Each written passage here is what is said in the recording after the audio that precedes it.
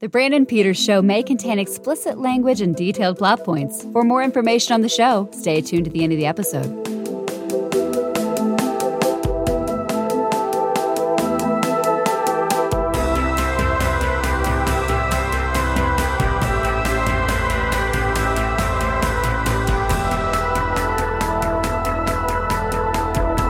And now, here he is, Brandon.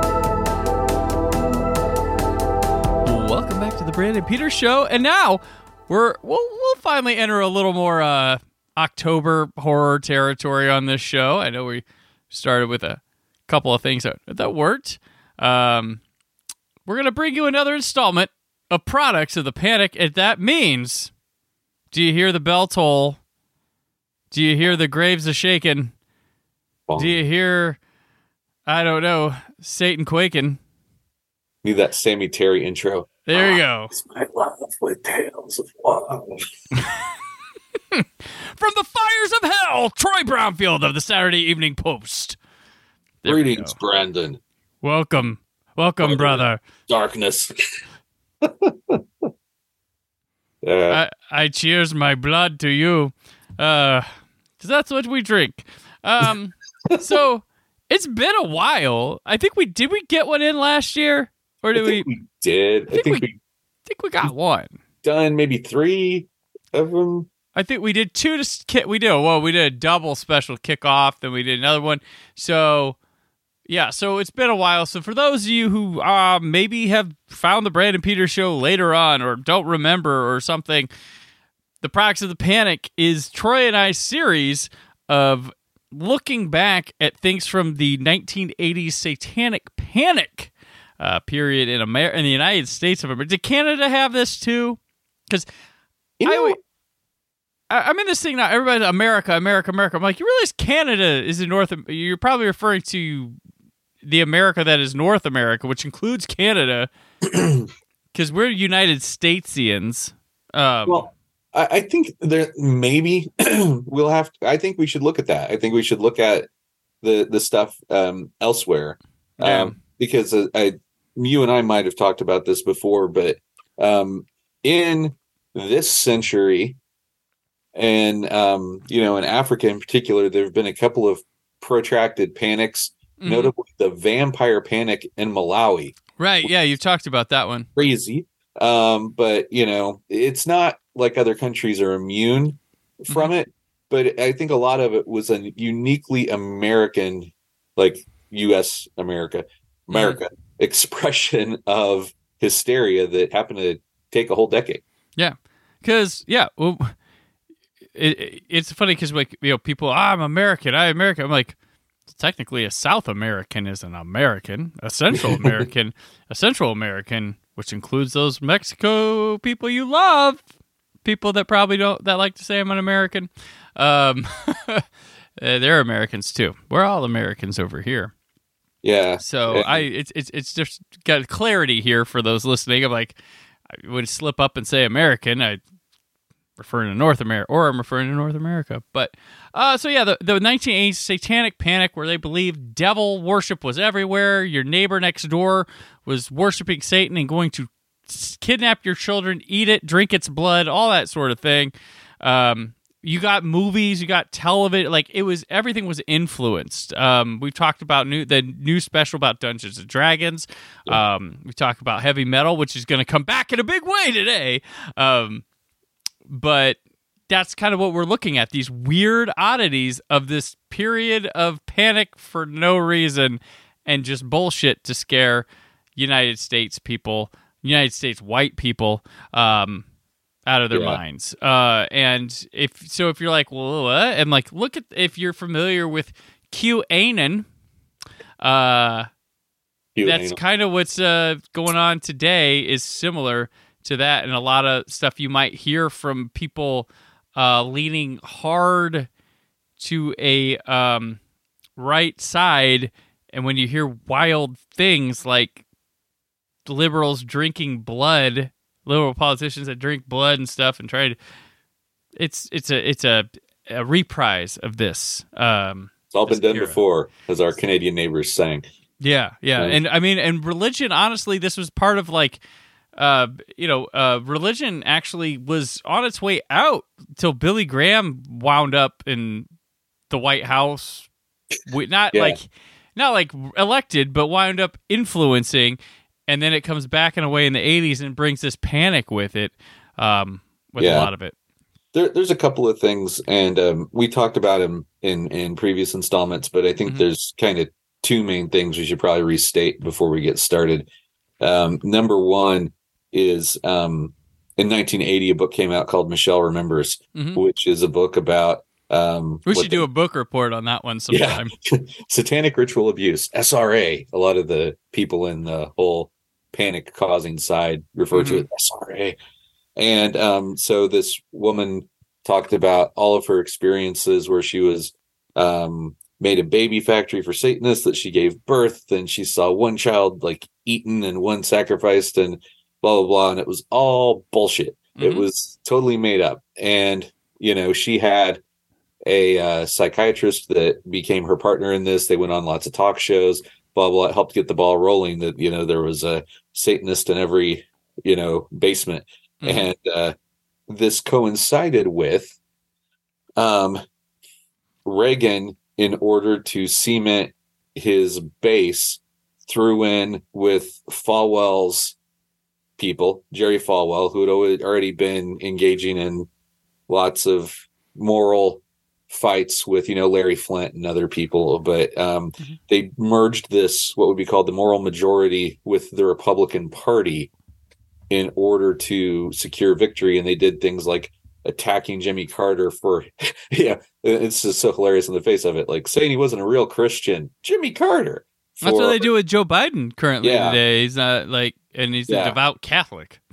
and all of this stuff. But anyway, they win. And as Brandon was saying, when, Reagan gets in the White House with these guys, they kind of are emboldened and run roughshod over a lot of the culture at that point. And there's also a rise in televangelism. And also, one more thing, a huge 80s explosion in talk shows. And talk shows all over the screen, they need all kinds of shit to fill the talk show time. And so if it's on one talk show, all the other ones are going to book it.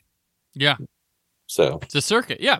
And speaking of talk shows, today we are going to celebrate the 35th anniversary of the Geraldo Rivera special, Devil Worship, Exposing Satan's Underground. And beyond the mayhem and monsters, it's said that a nationwide network of satanic criminals exists. Start with the warped and wicked Charles Manson. It's everything that human beings don't understand. It's all their fears. It's what they're not sure of. You dig what I'm saying? Satan to me would be God. Or the demented son of Sam killer David Berkowitz. These and others purportedly linked to the Devil Worship Underground. Here's Satan. Here's Satan. Here's Satan. It's all over the United States and probably all over the world because it's just something that people are experimenting with now. Impossible to measure, easy to doubt. The very mention of it invites ridicule. Come out. No, I won't let her go. No. Often the choice is to avoid confronting it, ignore it, find other explanations, or laugh it off. That is not the choice we have made tonight. We have chosen to ask why. Via satellite, we'll be asking the youngest person on Oklahoma's death row, just 17 when he killed in the name of Satan, why he murdered his own parents. And to Southern California, where we will ask the parents of children in the notorious McMartin preschool why they claim their kids were satanically abused. And to London, where rock star Ozzy Osbourne will tell us why he feels he and heavy metal music are getting a bum rap. And to the state penitentiary in Angola, Louisiana, to ask convicted killer Charles Gervais why he thought the devil would award him 10,000 souls. The Investigative News Group presents the Geraldo Rivera Special. Devil Worship. Exposing Satan's Underground.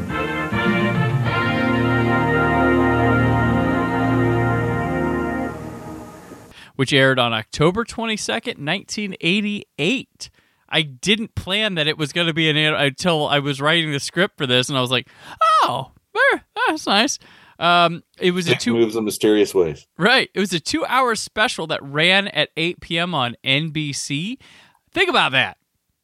Yeah. This was the event special for primetime television. And we're about to hit November sweeps too. Like, they were like, we're going up against, what was on then? I was going to say Dallas, but that would have been like a Thursday night show, I think. But yeah, I don't know what would have been the thing, but because Sunday Night Football was not. That was Monday Night Football was the big national primetime game back then. Sunday night was did Sunday ESPN was NBC, right? Huh?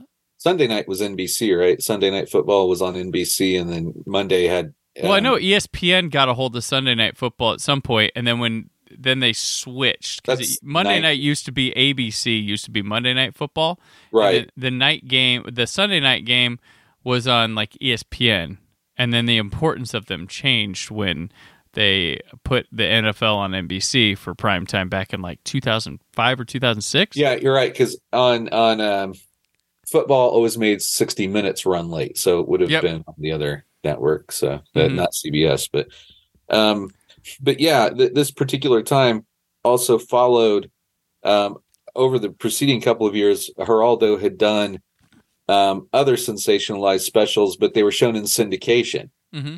And the Al Capone's Vault special, probably the most infamous, right? But it was a syndicated thing, so it was shown on the local channels that paid to run it. For the kids that don't know what syndicated means, it's because it doesn't really exist that much anymore. But syndicated primetime anyway. But NBC wanted some of that, low budget, high ratings Geraldo action. Right, because it was syndicated, but they got ratings. Like, that was... Yeah. And, I'll spoil this right now. A third of U.S. households watching TV on that Thursday night in October of 1988 were watching this show. It was Sunday. It was a Sunday night. Oh, it's Sunday. I thought it was Thursday. A Sunday. No, it was a holy day. You got to have it on then to fight the... So, this, and it didn't bring what NBC, thought it would... so this stirred such... an advertiser resistance to it. Like, people did not want this. So they had to sell commercials at half price, apparently. And then NBC News was mad. They felt it was below the standards of their network.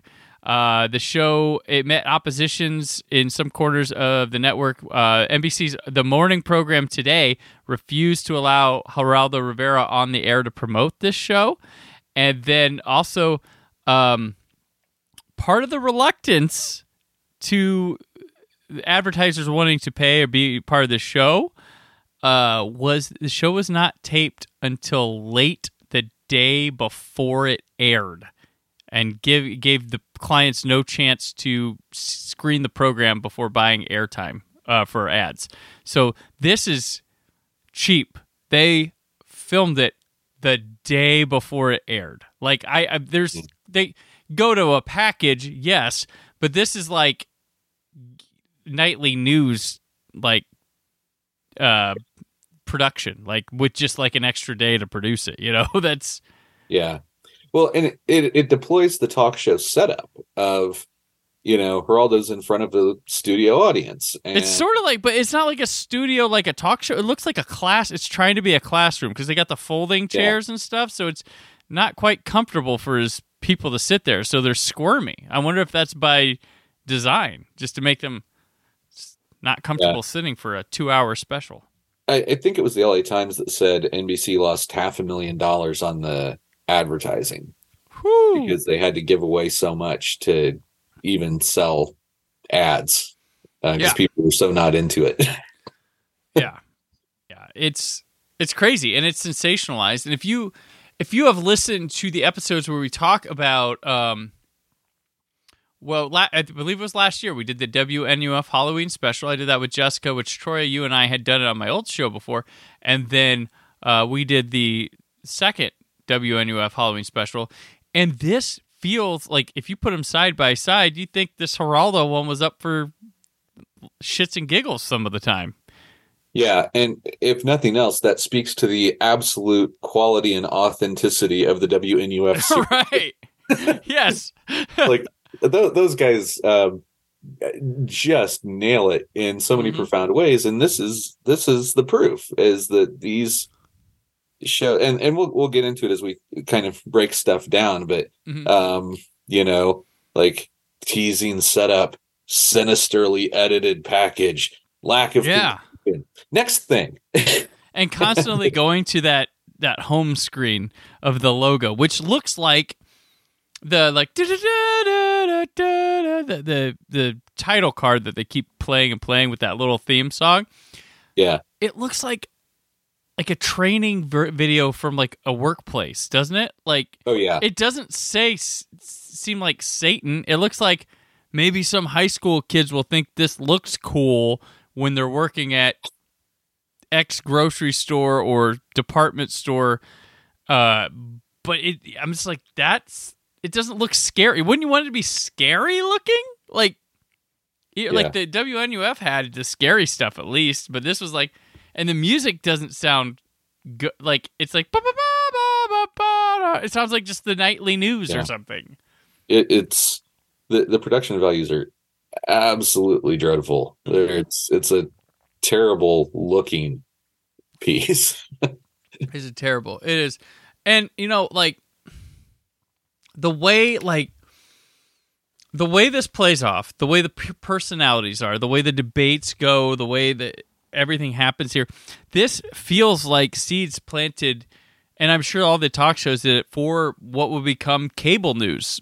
Yeah. I'll say cable news, but in my mind, I see Fox News in it. I'm sure someone more conservative based than could see CNN or something in it, but because CNN those MSNBC, CNN, they carry that extremism to a different degree, but it's there. But I think the embrace of it seems Fox News-ish. Yeah. But I'll just generally lay out cable news here, even though I point my finger at Fox right away. But there are some qualities of the others taken from this. And just because, history is sometimes a series of cascading waves, at roughly the same time that this is happening was when the U.S. government fast-tracked Lachlan Murdoch's application for citizenship because he wanted to buy the TV stations in the U.S., and he wasn't a citizen. He's Australian. And so he vacated his Australian citizenship and was fast-tracked because he was a friend of Ron, his citizenship application, and then he buys the networks, which leads, he buys all the local affiliates, which leads to the creation of Fox as separate entities, including the news network, which doesn't debut into the 90s, but he started doing this kind of stuff on the local stations first. Right. The local news, the stuff you've heard in the last few years about like certain stations getting sent the news things that they're supposed to read, that's Murdoch shit. Yeah. And it's the same time as what is happening right here in this special. And this is 88. This is late into the panic. Like, this special probably had a better place in 85, 84. It's very much, it feels in a way like it's trying to keep it going. It's kind of what? It's trying to keep it going. Right. It's like, hey, we need to get some fire in this. So, like, it starts out, Geraldo and the people, like, he comes out hot for heavy metal, like instantly. That's the blame. Like, they probably spend a good the first 20 minutes of this, like, demonizing heavy metal. And there's such awful shit here to where, like, unprofessional, I'll say, for what he's doing, because there's clips of rockers. Geraldo's given a voiceover, and they interview a guy from a band, like a more independent heavy metal band, and he's like, well, our music is not meant this, we're doing this. He's explaining himself why they have like their imagery and stuff like that, and what they're meant to do with their show. And right after, Geraldo's voiceover goes, bull. Yeah, that's King Diamond. That's Venom, okay. And then later King Diamond, who is okay. talking. I couldn't remember. He's incredibly articulate. Yeah, because he starts out, there's an undeniable connection to heavy metal, rock and roll, and he's Wasp, Slayer, Megadeth, Iron Maiden, and like there's a guy they interviewed named Spike who's a Satanist, right?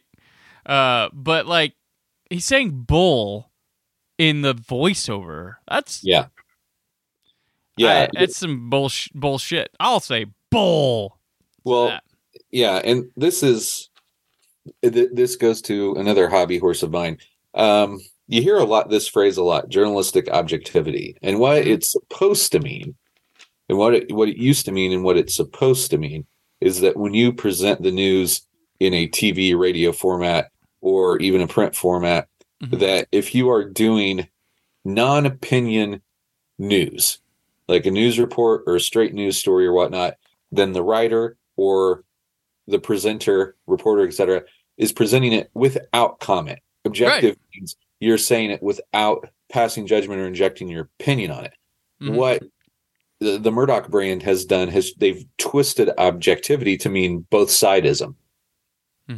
And so what you've got here is Geraldo doesn't have King Diamond talk about it and then present a counterbalance, like an opposing party. He plays the opposing party. Right, yeah. And he's like, no, bull, yeah. I have a question about Geraldo Rivera. Just one? Probably many, but is he some deeply religious guy? Like, is that because I don't know. Like, I get he's trying to go to a cause, and you religious people, it feels like you religious people should feel this way. But I don't feel I don't sense any bit of religion coming from this guy. Yeah, I honestly don't know what his background is, but I mean, he's certainly trying to play moral crusader here. And that, I'm warning you about the danger. Yeah, like it feels like he's a figurehead of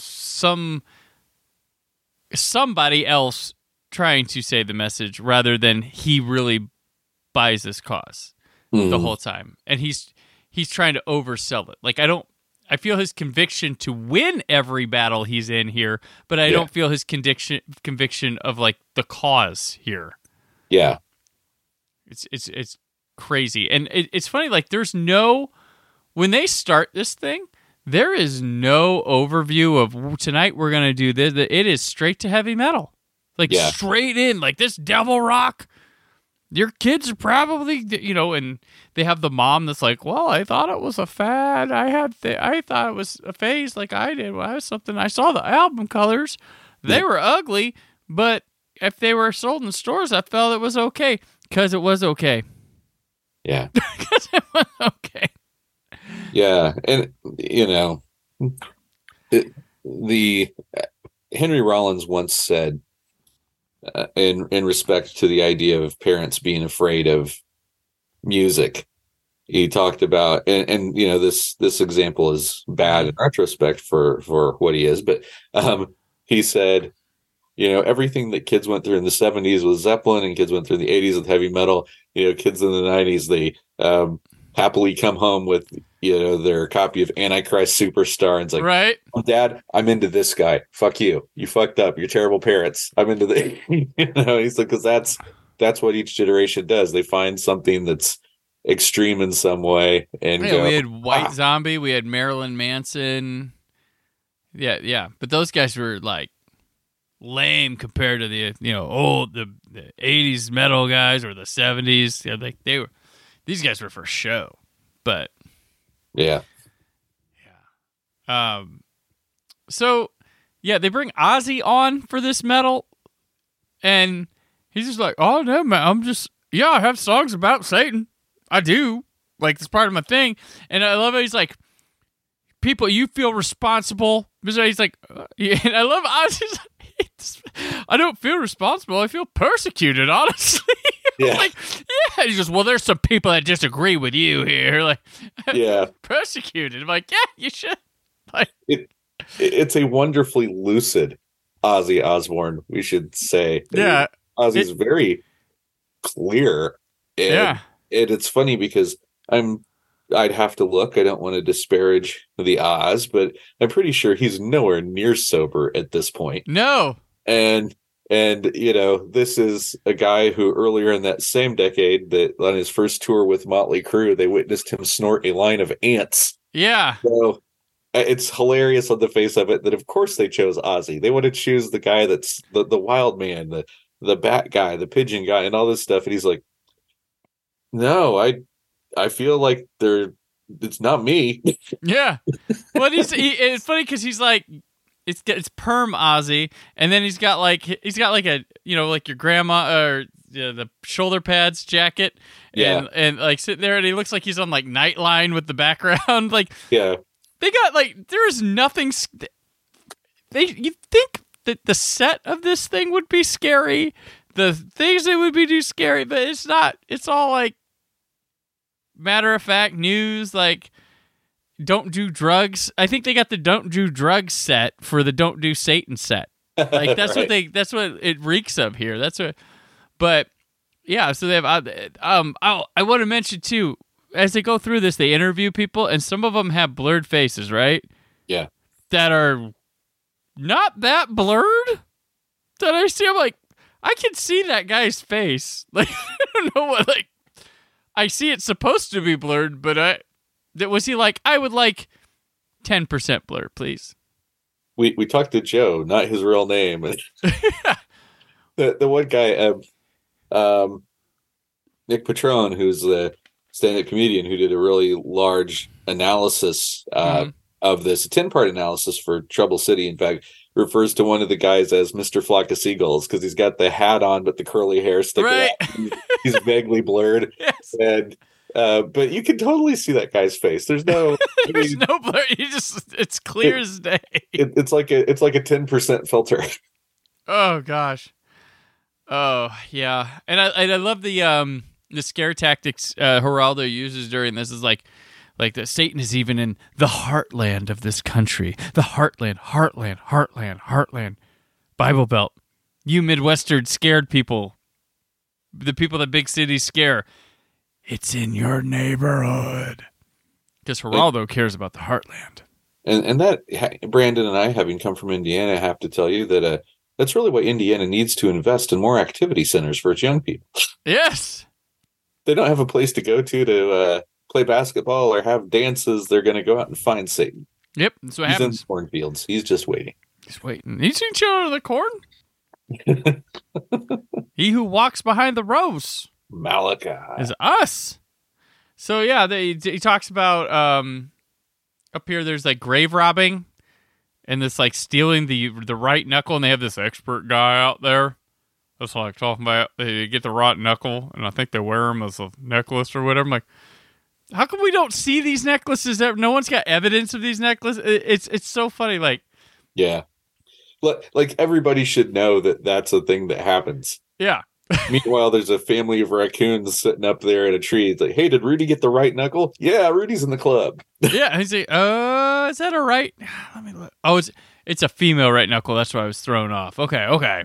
So we got, yeah. But yeah, it's so wild that and did you notice, like, and this is kind of just going over the whole thing. So he brings on, there are plenty of like experts that are brought into this. There's police, there's medical, there's priests, of course, but do you notice like everybody who's in like the law profession with this is like retired and not actively in the force? And they're like, why isn't this happening? And I'm like, probably because, why don't you ask your colleagues or call the other town, and they'll be like, well, it's because it's bullshit, so this is and that. Yeah. But the angry, shouting, questioning man is a lot more convincing than just not showing up because it's like, yeah, dude, it's bullshit. Yeah. You know? There's an interesting counter narrative here that you could look at in terms of, we'll talk about a couple of the other things, but like maybe the rise of the police expert in stuff. because, and we'll touch on Berkowitz a little bit later, but Maury Terry, who wrote the Ultimate he comes on here. So he's in this special. I only mentioned him now because he was famous in part for his reporting on the Son of Sam and for interviewing Berkowitz and, letting Berkowitz take him on a ride about this whole network of serial killers. But when you had a real interviewer, John Douglas, the guy who co-founded the behavioral science unit of the FBI, who wrote Mindhunter and all those books, as the basis for Criminal Minds and all that, he sat down with Berkowitz, and 5 minutes into the interview, when Berkowitz was talking about his devil stuff, he's like, "You're full of shit." And Berkowitz broke. Berkowitz said that he went to the devil stuff to try to cop a plea. And, Douglas never forgave the guys that propagated the devil thing, because he had that bastard eating out of his hand just a few minutes into it, because he didn't buy it.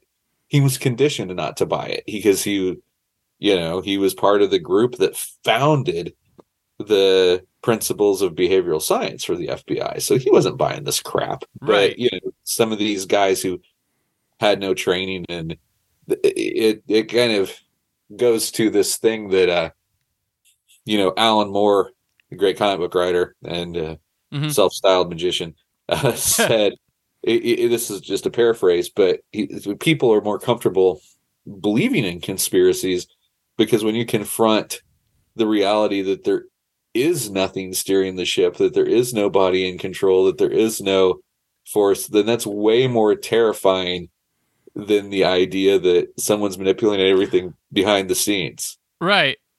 This is true. The truth is always either more boring or boring and scary. But yeah, they do that. So he's there, all these experts, I just have to wonder, I'm like, nobody's actively in it. They're all old and grumpy guys that just too much time on their hands. And they're like, well, why don't police go undercover? They don't want to go undercover. Like, what the? They won't get involved. They'll have to kill somebody to be undercover. I'm like, what? Like, if the police officer's undercover, they know this isn't The Departed. They'll know he's undercover with the Satanists. The Satanists aren't undercover in the police. Yeah. And if he disappears, well, shit, let's go. It's the biggest excuse machine in the world because you have nothing. Because there is nothing. And it's a whole lot of local PD people. In the 80s, there's this period where we have a shitload of DEA and CIA guys embedded in South America and in different places. And some of these guys do get killed. Right. Working on the Panama stuff and Colombia stuff and everything. Mm-hmm. So it's not like we didn't have people put in precarious situations where they might have to take somebody out. They were there. They just weren't these guys. Yeah. And they were in this stuff because there wasn't any.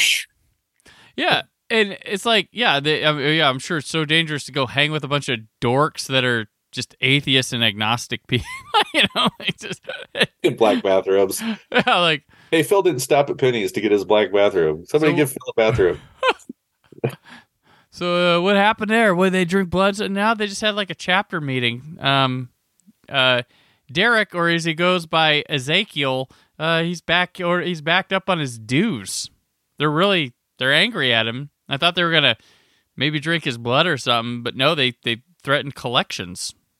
That's what happened. That's a great idea. They're all sitting around in a circle. Who wants to share? Oh, I do. Oh, go ahead, Bill. It's Behemoth. Okay, Behemoth. Hi, I'm Behemoth. Everybody. Hi, Behemoth. Hail Satan. Hail Satan. That'd be a great sketch. We have our formal this weekend. Troy and I are going to make this one day. The colors are black and red. If we ever have the time, we will make that as a promo video for it's an ongoing sitcom Satanist chapter. You read that verse last week. Well, get a lot out of it. So he has this like the people on stage, so it's like a talk show where you have the people sitting up there, but he doesn't use them often enough. One person like doesn't get much, and I think he has trouble with the one guy because he's outwitting Geraldo the whole show. So they have, I can't remember her name. There's a woman, and her father's some noted. It's Anton LaVey's daughter. One of his daughters. I believe it was his youngest. Okay. And her name's escaping me at the moment, but she went on the show because she tried to convince her dad that this kind of offensive was something that they had to deal with. And LaVey was like, fuck it. I was Satan before, I'll be Satan after. No, it's nothing's changed. I banged Jane Mansfield, and it's, but, he didn't want to do anything with it. He just withdrew from it. And she decided to engage. But at this point, she herself has not been given a lot of media training. Yeah, you can tell she's been on TV, but he doesn't let her. She gets owned by Geraldo because she's trapped in his tricks that she is not experienced enough to know better. Yeah. And in fact, she did interviews later on about the special, talking about how she worked on her presence because of the fact that she felt she got kind of worked on the thing, that they sensed that she's not maybe as experienced as that. And then her dad did come out and talk it was a couple years later for a Rolling Stone interview, which has the genius title of "It's Hard Being Evil in a World That's Gone to Hell." Great. He came out and talked finally after this period of stuff was sort of on the way out, and gave a great interview. It's really funny. He is so full of shit too, but it's yeah. So they have her, and she gets quieted quickly when she answers questions, or she's like, and she thinks too hard about what she's going to say to be careful. Then there's my favorite person in this whole thing, who I have dubbed Colonel Satan. Satan. He's a Satanist preacher, and he's on there. He dresses the part, but he looks like what we all think Butch Patrick would have grown up to be. It's like the dudes from Galaxy Quest. Yeah. So he talks about this stuff being, products of a broken, misguided, like the murders is what he gets first attacked about. And he talks about it being these murders being products of broken, misguided people. And he doesn't say it. They grill him about it, and he talks about Satanism and stuff. But I feel like all the stuff in this, and it was clicking with me with like Geraldo talking about it and these people, their accusations. Yeah. They sound like they sound just like what we would think about Christians today that go out and shoot people up and stuff in the name of Jesus and stuff. But this is just like Satan, and this is where they're accusing these Satanists of doing things that the Christian people would be doing a couple decades later. Yeah, en masse. Now, I think it's around this part. They're talking to a couple of people in the studio and so forth. There's a Reverend James LaBar who is spoken to. Okay. And I mention him as kind of a bridge because when I talked about earlier, I mentioned that 2020 had that exorcism special. LaBar was the guy that was instrumental in setting up that exorcism for the special. So he's another one of these dudes that's deep in all of the promotional wing. Right. Satanic Panic. Because they keep coming back. They're recurring characters. Yeah. He's not the priest. There's one priest that talks about, there's this small town where they feel like there's some Satanist murders going around. They show the clips inside the church or something. And the woman's like, all due respect, and I love Jesus, but I'm going to carry my gun because I'm scared. Yeah. LaBar is from the New York diocese, so I think it was a different one. But okay. Oh, yeah. Yeah, because there's that one. And then there's like exorcism stuff. That's one of the big areas he covers. And he gives the disclaimer constantly: do not let the kids come. If your kids are still watching, this is the point, which is just saying, kids, watch this. Kids, watch this. Kids, watch this.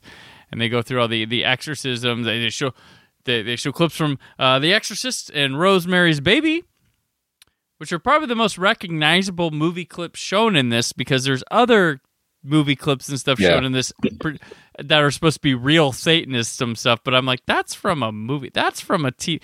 That's not like, and it's like they're trying to show it as if it's real footage from like Satan cult meetings and stuff, and I'm like, that's a movie. That's not a real church. That's what are you? So, and it's funny about Exorcist and Rosemary's Baby, because for pretty obvious reasons, these were films that were made more than a decade earlier. Exorcist 73, Rosemary's Baby before that, and then, they're relatively fresh. I mean, in terms of, they're legendary films at this point, but they're 15 and 20 years old, maybe. Yeah, and so they were very big at the time for causing a lot of controversy. Rosemary's Baby came out about the same time as the Is God Dead controversy from the Time magazine cover and all of that. And then when The Exorcist came in, one of my favorite things about The Exorcist, which turns 50 this year, is that it opened on December 26th, which is just like Warner Brothers going, here's your holiday movie. You want your holiday movie? And but there was a firestorm around The Exorcist of controversy and everything about the content. So I think that invoking these, there's a little bit of that crossover content, but invoking both of those is just like a real easy button pusher for the, people in the audience that would be put off by those films anyway. Yeah. It's like, remember these things you hated? Yep. We're going to show you pictures of these things you hated to get you more riled up. Keep getting, here you go. I'm going to tell you about it. But the Satanists that we have up on front and center, they're like I said before, though, they appear to be brought on in a discussion fashion, but they're simply there for scares and simple answers to be judged. Like that's pretty much what he wants out of them. And Colonel Satan, as you referred to, because he's a colonel in the United States Army, ends up later writing a book about a different panic within the Army, the Presidio, the base, the movie's named after. There's a molestation scandal at the Presidio. They bring that up here. And That the base chaplain tried to accuse him of being involved, and he ended up writing a book about it, about how he had to deal with this asshat and clear his name over a long period of time. And there's actually I've seen a couple of photos of the much older Colonel Satan in his dress uniform. He's got white hair. He's still got some wacky eyebrows. Right. His hair is white. He's older, and he's decked out in dress with his medals on. And I'm like, he was a legit. I don't know where he is now, but he was a legit officer and wrote a book about having to deal with all this shit. They let this Satanism in our army. You can't handle the term. Yeah, this guy's very fast. He's whatever Geraldo wants him to say back, it's not what Geraldo wants. The guy never loses his cool. Right. He keeps calm. He speaks in facts. He speaks in what's true, what's not. But they do out Sammy Davis Jr. and Jane Mansfield as Satanists in this. The Sammy Davis Jr. thing is pretty. Both of these are actually pretty well known trivia bits, but really it's Sammy Davis Jr. He converted Judaism, but he just hung out with a lot of different cats, and so Anton LaVey liked being around famous people, and Sammy Davis Jr. and Anton LaVey just like it's no different than the Beatles visiting that guru guy for a bit, that was a thing. The Post 2 issues on that in the 60s. Mm-hmm. Yeah. And then Jane Mansfield was introduced to him after an event at a party. That's pretty well documented. There were photos of it. And one of LaVey's daughters, I think he has 3, said, "Oh yeah, they totally hooked up over a period of time, but you can't, you can either say that or not. He always said it was true, but who's not?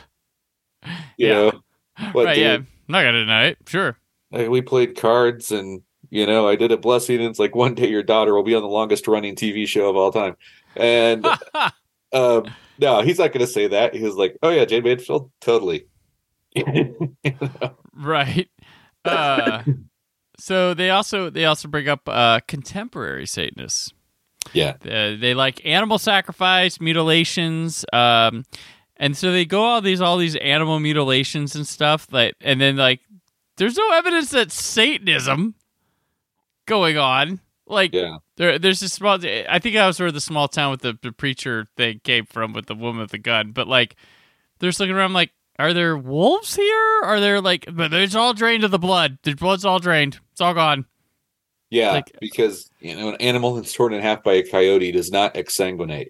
That's there's no. That's the one thing that's always driven me nuts about the animal mutilations that are just raccoons and whatnot. Mm-hmm. It's probably a dog, right? You find a dead animal in the park, probably just died. It's a park.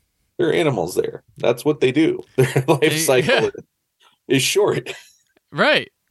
It's so weird, but Geraldo and his push to prove, there's so much stuff in here that is forced in here to be Satanism and clearly isn't.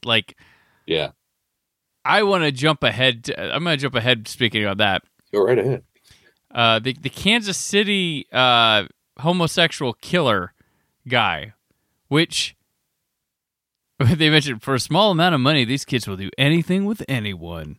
And they try to spin this into Satanism. I'm like, this is just some sick fuck. There's nothing that says he's a Satanist too. It's just he was just into some, and he wasn't killing a lot of them. He was just abusing. Mm-hmm. They found one. Oh no, they found a body in his backyard or a skull in his house, and then that was it. But he was just abusing people that were homeless kids on the street because he could get away with it because he had some sort of perverted sexual fantasy. There was nothing Satanism. There's nothing Satanist about this guy. He was a sexual abuser, potential murder. Well, he was convicted of a couple murders, but that was probably him taking his sexual abuse too far. Yeah, and I'll just ping pong off of that to the Maury Terry thing real quick. Mm-hmm. We talk about these murders and ascribing satanic motives to them. Yeah, that was part of Terry's whole bag because he studied Berkowitz and then wrote the book, and he tried to connect all these different people. And Henry Lee Lucas, serial killer, horrible person. But when he found out they're interested in a satanic angle, he played to it. Berkowitz played to it because of his defense and all these guys. And so you had all these guys that were poking at the Satan bear. And then you had one guy that was legit, and that was Richard Ramirez. Richard Ramirez was 100%, it's the one in every crowd. If you watch the Night Stalker documentary on Netflix or read anything extensively about Richard Ramirez, that guy was 100% the Prince of fucking Darkness. That guy was insane. And really, he believed the devil shit, but it was very particular to him. He didn't have a team. He was insane. So he took the sex literally, which they talk about here in this. The text is not meant to be taken literally. We've already established that. Yeah, he's the supervillain of the group. Well, there's also in this one. There's the villain. There's that guy who's convicted that they speak to from jail, and his lawyer. Which I feel I'm like, how much they pay that guy or offer that guy to just go any way the Colonel Satan wasn't in the conversation. It feels like he's trying to get under Colonel Satan's skin. It doesn't feel like he's no, actually, it feels like he's trying to push buttons. Yeah. And Colonel Satan's not buying it. Did he get a couple steak meals at the penitentiary for doing that? It doesn't feel genuine. It feels he's it's very robotic. It's very he's reading from both of the guys they talk to from prison seem like they're reading off of cards that are off camera. Right. And Geraldo, because Geraldo wants to grill this Satanist. He's like slandering him and trying to bully his way, and the guy clearly just states facts and stuff. And there's also, Geraldo's like, Satanism may be another constitutionally protected religion, but, well, it is. Yeah. And then he talks about the soldiers because, allowing a Satanist in the military, and I'm like, well, why do our soldiers have to be religious? What is this? Like, what? Yeah, everybody needs to have the Sergeant York problem, right? That they right. I have a deep conviction against killing people, but I'm going to have to protect my country. Or then you have Muhammad Ali, who gets his title stripped away because he didn't have no quarrel with those Kong. I mean, they don't like any kind of moral flexibility in terms of I don't want to kill people. Mm-hmm. So why wouldn't you want? Right. It's bizarre. Like, and it's like when I saw someone talking one time, was like, so like, what's up with this? Like, the flag is supposed to represent all of us. When did it become just the troops? Like, our country flag, like, and at that only Christian troops. Yeah, like, it was about 21 years ago. Yeah, but can't you just see that this could go to the sitcom too? Yeah. The soldiers are sitting around. It's like, hey, remember that night we were in Kandahar and Frank absolutely refused to kill the locals until we found a chicken to sacrifice? We're going around Kandahar. It's like, what about a goat? And he's like, no, it's a Thursday. It's got to be a chicken. It's got to be a chicken. Oh. But I have a Patreon, so if you keep adding to it and fund this program, you might get it. Those crazy cultists, spelled with a K. There you go. We get more murder stuff like two doctors have provided medical evidence that it's Satanism. So, and there's these kids murdering people and these cults that they go over. But I'm like, where are the bodies? The family's looking for them. Like, what? It's like what if these kids were doing this? But let's talk about it like it is happening. Yeah, and it very, very closely related to the 60 Minutes Dungeons and Dragons special that we did an earlier episode on. Right. Is any wave of conjecture that you could try to say, this kid killed themselves because they played D&D, or this kid killed his mom, so it's Satan, as opposed to mental illness. Yeah. Reprisal for abuse. Two people fighting. Bullying. Yeah, bullying. There's all these, and to a case, I'd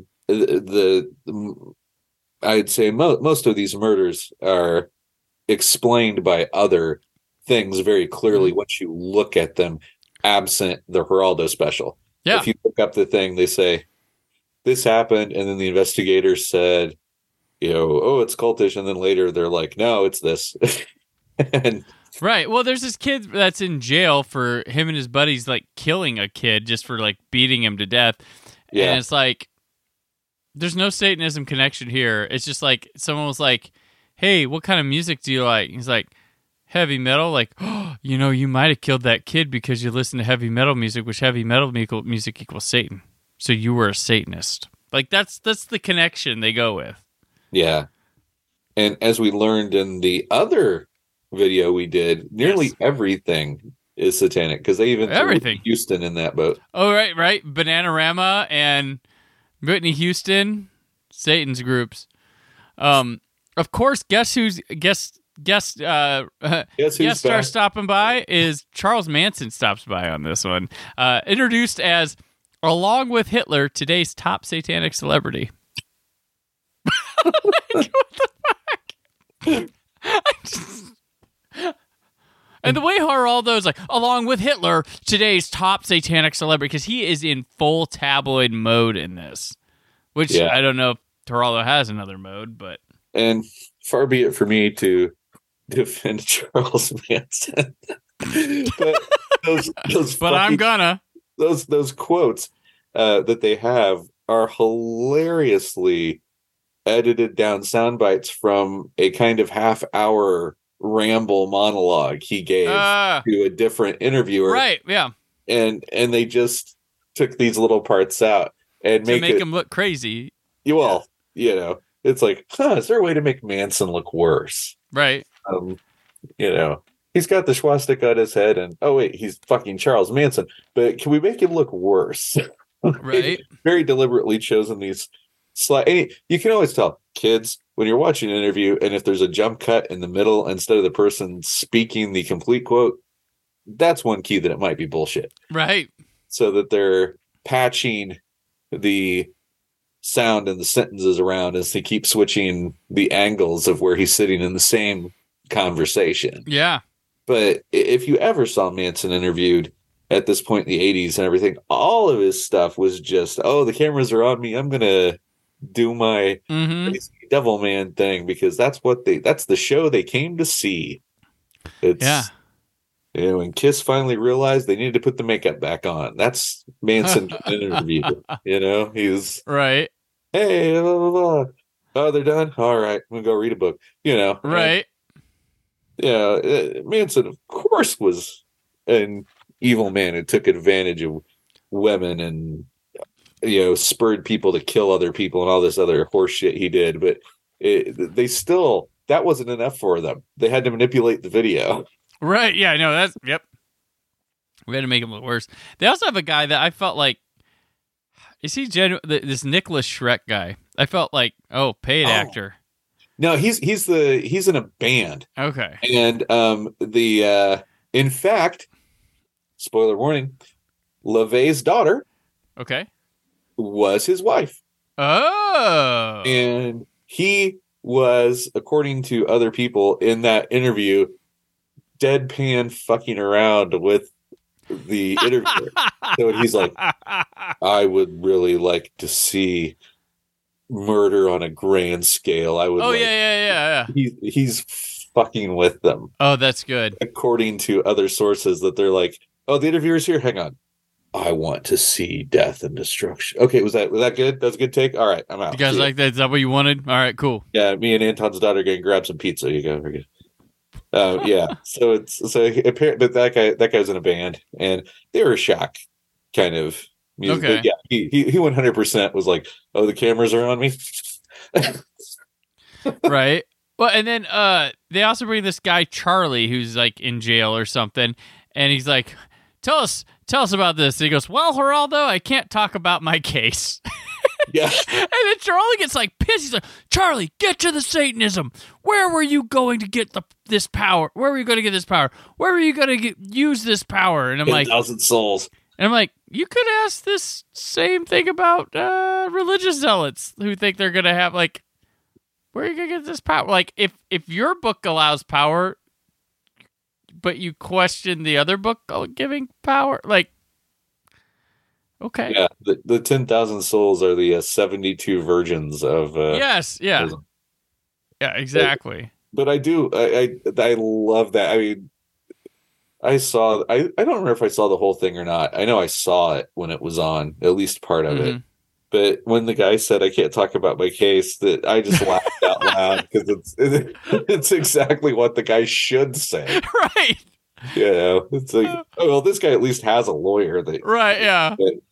Like, Henry, they're going to put you on the Satan special. Just say you can't talk about your case. Yeah. It was so... I laughed. And these testimonies they have here too, like they feel rehearsed. They start getting into the breeders, where there's a woman whose name comes up and it says former breeder. And there's this one... He played guitar before Kim put Kelly on guitar. Yeah. That's low-hanging joke. Sorry. There we go. So, like, this one woman with glasses on, long black hair, who's obviously undiscernible as a person, like, fake, right? Like, I was like, she's like, they did that to me. Oh my God. I was like, this is bad. This is who are you selling here? The dentist in WNUF Halloween special is Olivier compared to what you're doing here, ma'am. Yeah. But, you know, the breeder thing was part of the I mentioned it earlier in the Michelle remembers that whole thing of we're breeding children just to have them to sacrifice. And yeah, okay.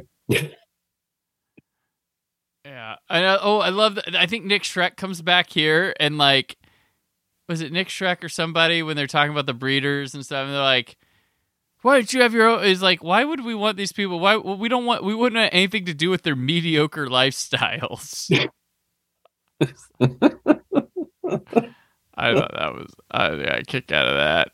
Medium Satanist. I believe we need to believe them. That was one of the things someone said. And then where are the bodies? If they're making you have babies and like sacrificing the brother, like they burn them, they put them in concrete, and then, and this is it, and I quote, they eat them and make the bones out of tools. They don't make the tools out of bones. They make the bones out of tools. I rewound it. That is a direct quote. Because I was like, did she say bones out of tools? She did.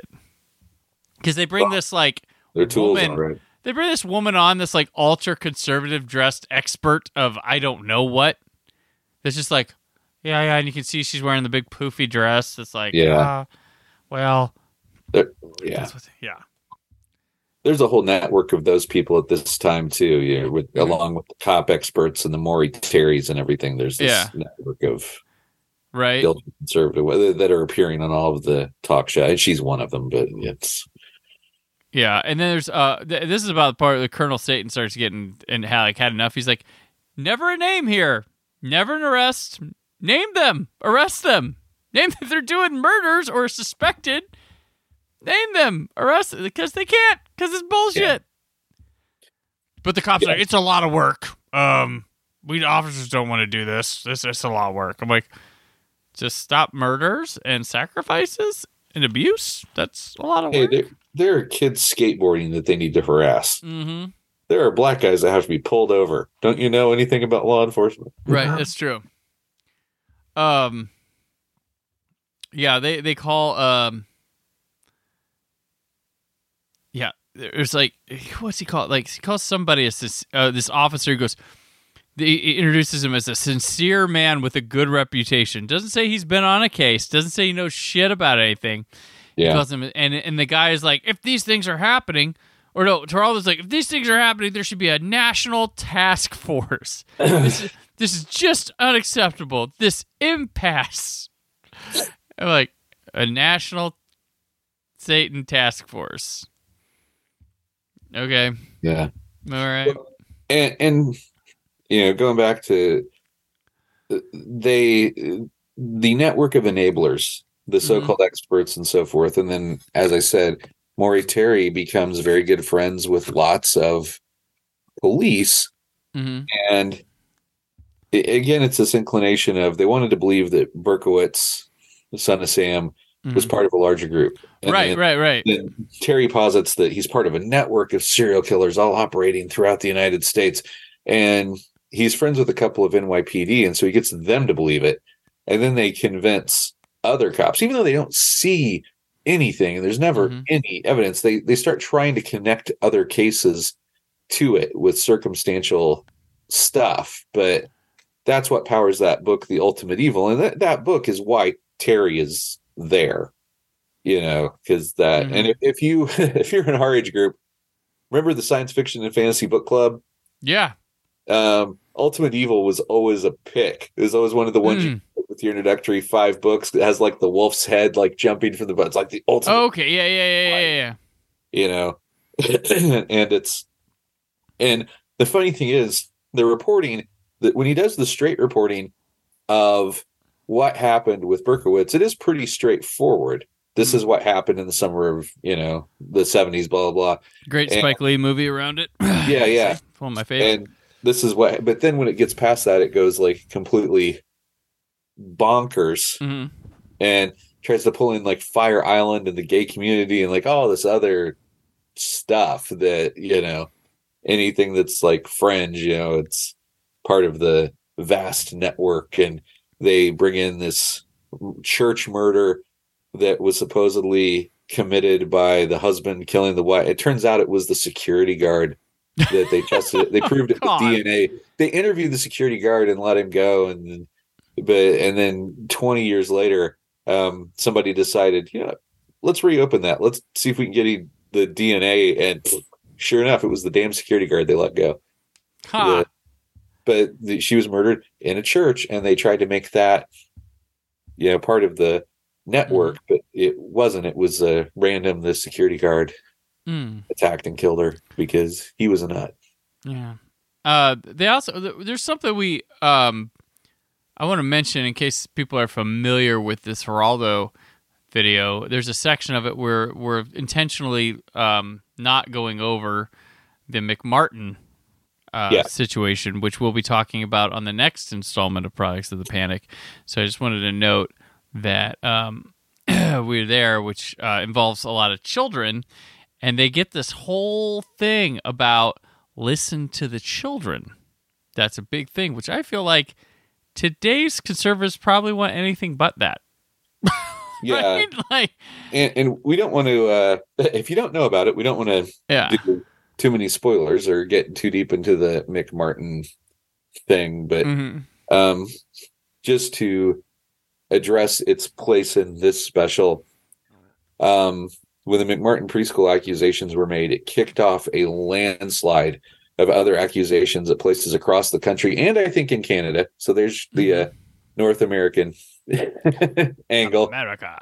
I think there were a couple of accusations, but it caused a lot of legal problems and firestorm. And at this point, this 88-point trial wasn't over yet. It would not be completely resolved until 1990. And I will say that Ray Buckey, one of the principals, spent 5 years in jail without bail during the process. And we'll get to it, but wow, what a mistake. Yeah. This is still one of the most expensive individual criminal trials in the history of the United States. Yeah, it's insane. We'll get to a telling of it and such, but they have the one thing they do like to scare is like your children. Their children are Satanists. Don't let your children become a Satanist, and don't let your children get killed by Satanists, because we're all over the scare. They do bring on one last guy to talk to, and I like how he wants to tell an aside, and Geraldo's like, "Tell it briefly, Sean." But yeah, so it's kind of like what happens here is there's no evidence. There's not like it's all it's a very manipulatively edited with lots of scare tactics, clips from movies used as actual events, actors obviously saying things like it's ridiculous and how hokey. But this was, seen and believed, I would imagine. This was like, wow, they're really getting to our stuff here, and this should not. I don't believe for a second Geraldo believes in this. I believe Geraldo believes he can get some big special out of this and get some airtime and stuff, but I don't know. It's just so point and yell at somebody rather, you're look, Satan, there you are. Yeah. And I feel like, I made the joke about it's trying to make the panic last a little bit longer. Yeah. Because at this point it was starting to wind down a little bit culturally. The heavy metal subliminal lyrics, suicide trials would be wrapped by 1990. The McMartin trial wraps in 90. There's still the Oak Hill Satanic. It happened in 91. That's still to come. Yeah, it happens, but there's just a lot of stuff that's winding down, and they start ramping up their attacks on hip hop in particular, and Spike Lee, and a lot of it turns toward black culture. Right. 89 is when Do the Right Thing comes out, and you've got Joe Klein writing, and this movie's going to cause riots, and Roger Ebert saying, "You're full of shit. This is a great American movie." And you had the panic over hip hop lyrics and Two Live Crew and everything, and so got down to it became censorship became the and so the tides shift. Crap, we pushed them off of heavy metal and then they found black music. Ah! That's right. But metal is also, despite the fact that, we do hear a lot about how Nirvana destroyed hair metal in 1991, a lot of that was shifting a little bit anyway, because Guns N' Roses comes in and they're kind of a bridge, and Metallica gets really popular, and there's an authenticity about Guns and Metallica that doesn't exist in many of those other bands. So who by 1990, even into 91, before the big September when all those albums come out, Blood Sugar Sex Magic and Bad Motorfinger and Nevermind, all came out on the same day. But Guns N' Roses and Metallica have already taken over metal. Yeah. And then Pantera's there, and it's a completely different kind of deal.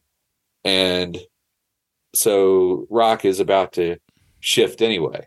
Yeah. But hip hop blows up in a real big way at the same time, and that becomes the new thing to attack. You've got NWA, you've got Two Live Crew, you've got Body Count. Yeah. And these become George Bush talking about Sister Soldier. Geraldo never did a special on that, did he? On hip hop, I don't think so. He probably did episodes because his talk show was running by that time. Yeah. His talk show starts in the late 80s, and then when it gets canceled, he goes to Fox News. Gotcha. Would you say, remember John Stossel? Dude, okay. Is he like economics, Geraldo? Is that what he does? John Stossel has bedeviled me multiple times.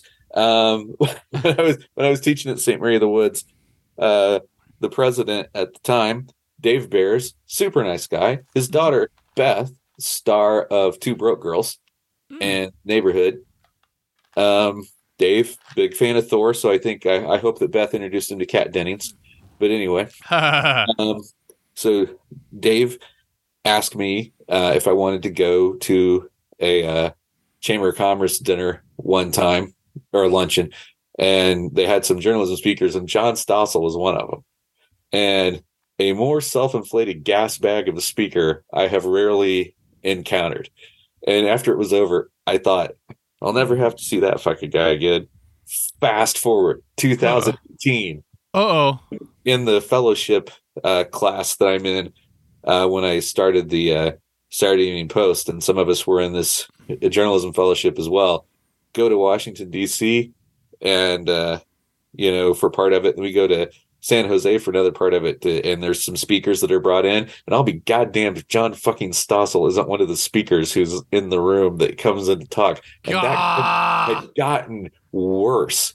And not only was he a self-important gas bag, he verbally assaulted one of my classmates in that group and just ripped on her because he's a dick.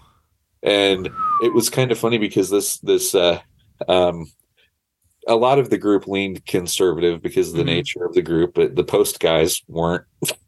And then you had some people in the middle, and this one particular young lady, very smart, very articulate, very environmentally centered, more center left, but mainly like real left on environmental stuff. And she was asking a question, and he just lit into her about stuff. And it was one of those things that it was so bad that the room instantly turned on him, that everybody turned on stuff. And it wasn't so much that like anybody said anything, but like the attitude kind of shifted. And some of us had been taking notes to talk about stuff, and I was sitting like right at the front table, and I just closed my book and turned the book over on the other side and sat back. And I think that there's he kind of knew he lost the room. Oh, geez. And tried to reframe it, but it was like my friend Chris Wakefield and I were talking, and Wakefield said, I think if he'd gone another couple of sentences, I would have stood up. And, but it was just one of those things where it's like, Stossel like had that self-righteous dickhead about him. And when you mention that, I mean, I have to tell that story because fuck that guy. But at the same time, that drips off of Geraldo. Mm-hmm. So much of the special, that this self-appointed, virtue-filled lion of journalism, when we all know he opened Al Capone's vault the year before. We all know. Right. Yeah, this is well into the he's a failure type thing with that. And he, just these guys, a lot of these TV guys, just get to bounce along, and and especially once they enter the right wing track, they just go further down the thing, because some of those guys that started on Fox found themselves on, Newsmax and OAN and all these other things after they've kind of outlived their usefulness to them. Yeah. So and he's still on Fox, I believe. Stossel might be. Stossel or I think Geraldo went somewhere else. Did Geraldo leave? I think that in the aftermath of some of the stuff, post-Trump stuff, I think he might be somewhere else. Gotcha. But I have to admit, I don't watch that. I don't. Yeah, no, I don't watch it either. I've just seen where I remember the past year seeing articles about Geraldo going against the grain over there at Fox News and getting pissed. He was on the 5 until this year. Gotcha. But so at some point this year, he's no longer on that show. At least he quit Fox News. Well, okay, here I'll read you. He joined the 5 in 2022 as one of the rotating liberal co-hosts. Oh. He announced on June 21st, 2023, he'd be departing the program on June 30th, but remaining with the network. A week later, he announced he'd been fired hours before his scheduled June 29th appearance. As a result, he quit Fox News after 23 years, citing quote-unquote growing tension that goes beyond editorial differences and personal annoyances and gripes. Oh. So, but apparently he ran afoul of the network for calling out anchors for what they did in response to January 6th. Oh, okay. So maybe a face turn, but he apparently took Hannity to task and some other people for not owning up to what was actually going on. Gotcha. But this is very recent still. I mean, this is June, and since I wasn't paying any attention to it, then I haven't seen anything further that's developed. But and the end of June even, so we're talking this July, August now. So maybe his contract still prevents him from going to someplace else. Oh yeah, he's probably got a non-compete for at least a period of time, probably a year. But like you said, the Today Show didn't want him to come on to promote the Satan special, and I imagine there are quite a few news programs or maybe even whole networks will say, yeah, maybe not so much Geraldo. That hack? Oof, we've had enough Geraldo.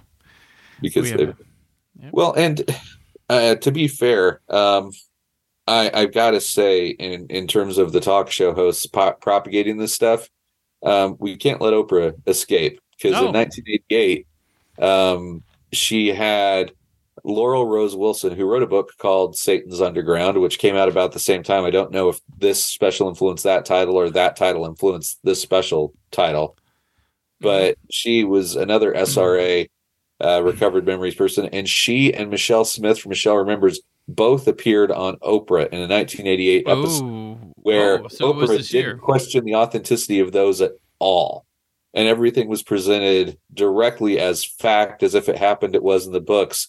And the special part about that is Wilson in particular, after she got busted for being a fake, especially for being too old based on the stuff that she's writing about, reinvented herself as Laurel Grabowski, a Holocaust survivor. That's right, yeah. So stupid. But think about how much fucking trouble and torment these people caused. Yeah. Too, by lying about this stuff, because those books and those narratives fed all of this stuff. They certainly fed McMartin. Oh yeah.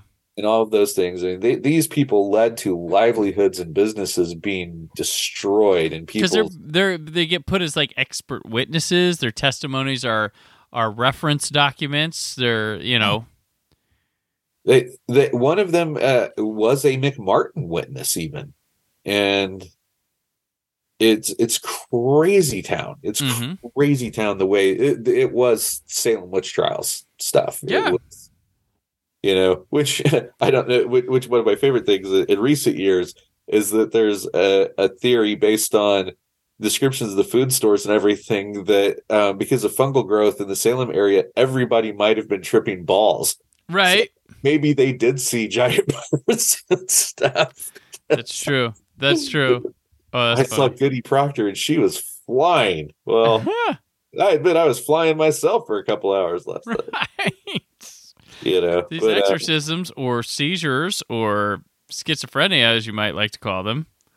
Yeah. Well, it's kind of like the thing of when more people were diagnosed with autism and the knee-jerk reaction was, what's causing autism? It's like, well, maybe the diagnosis just got better. Yeah. Maybe we identify it now. Mm-hmm. Maybe we identify epilepsy instead of possession. So right. Wow, look at how those epilepsy diagnoses went up. Yeah. Now we know what we're looking for. It's like, I'm pretty sure that, diabetes gets diagnosed more readily now than when, the 1800s. Right, yeah. It goes down. And, and we all get phones and videos, and all of a sudden, UFO sightings go down. Yeah, exactly. And so with this special, kind of like you said before, I think the insinuation is that it really was a rough precursor of what whole networks would be like. Mm-hmm. And a lot of the stuff that Geraldo does with the whataboutism and asking a question, and then when the person starts to answer it, switching to another question, is exactly the Ben Shapiro model. Right.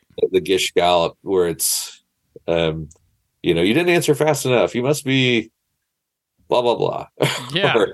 or I was talking about the South Park episode, Johnny Cochran. Like, look at the Wookiee. Oh, yeah. It's the same. Yes. Same thing.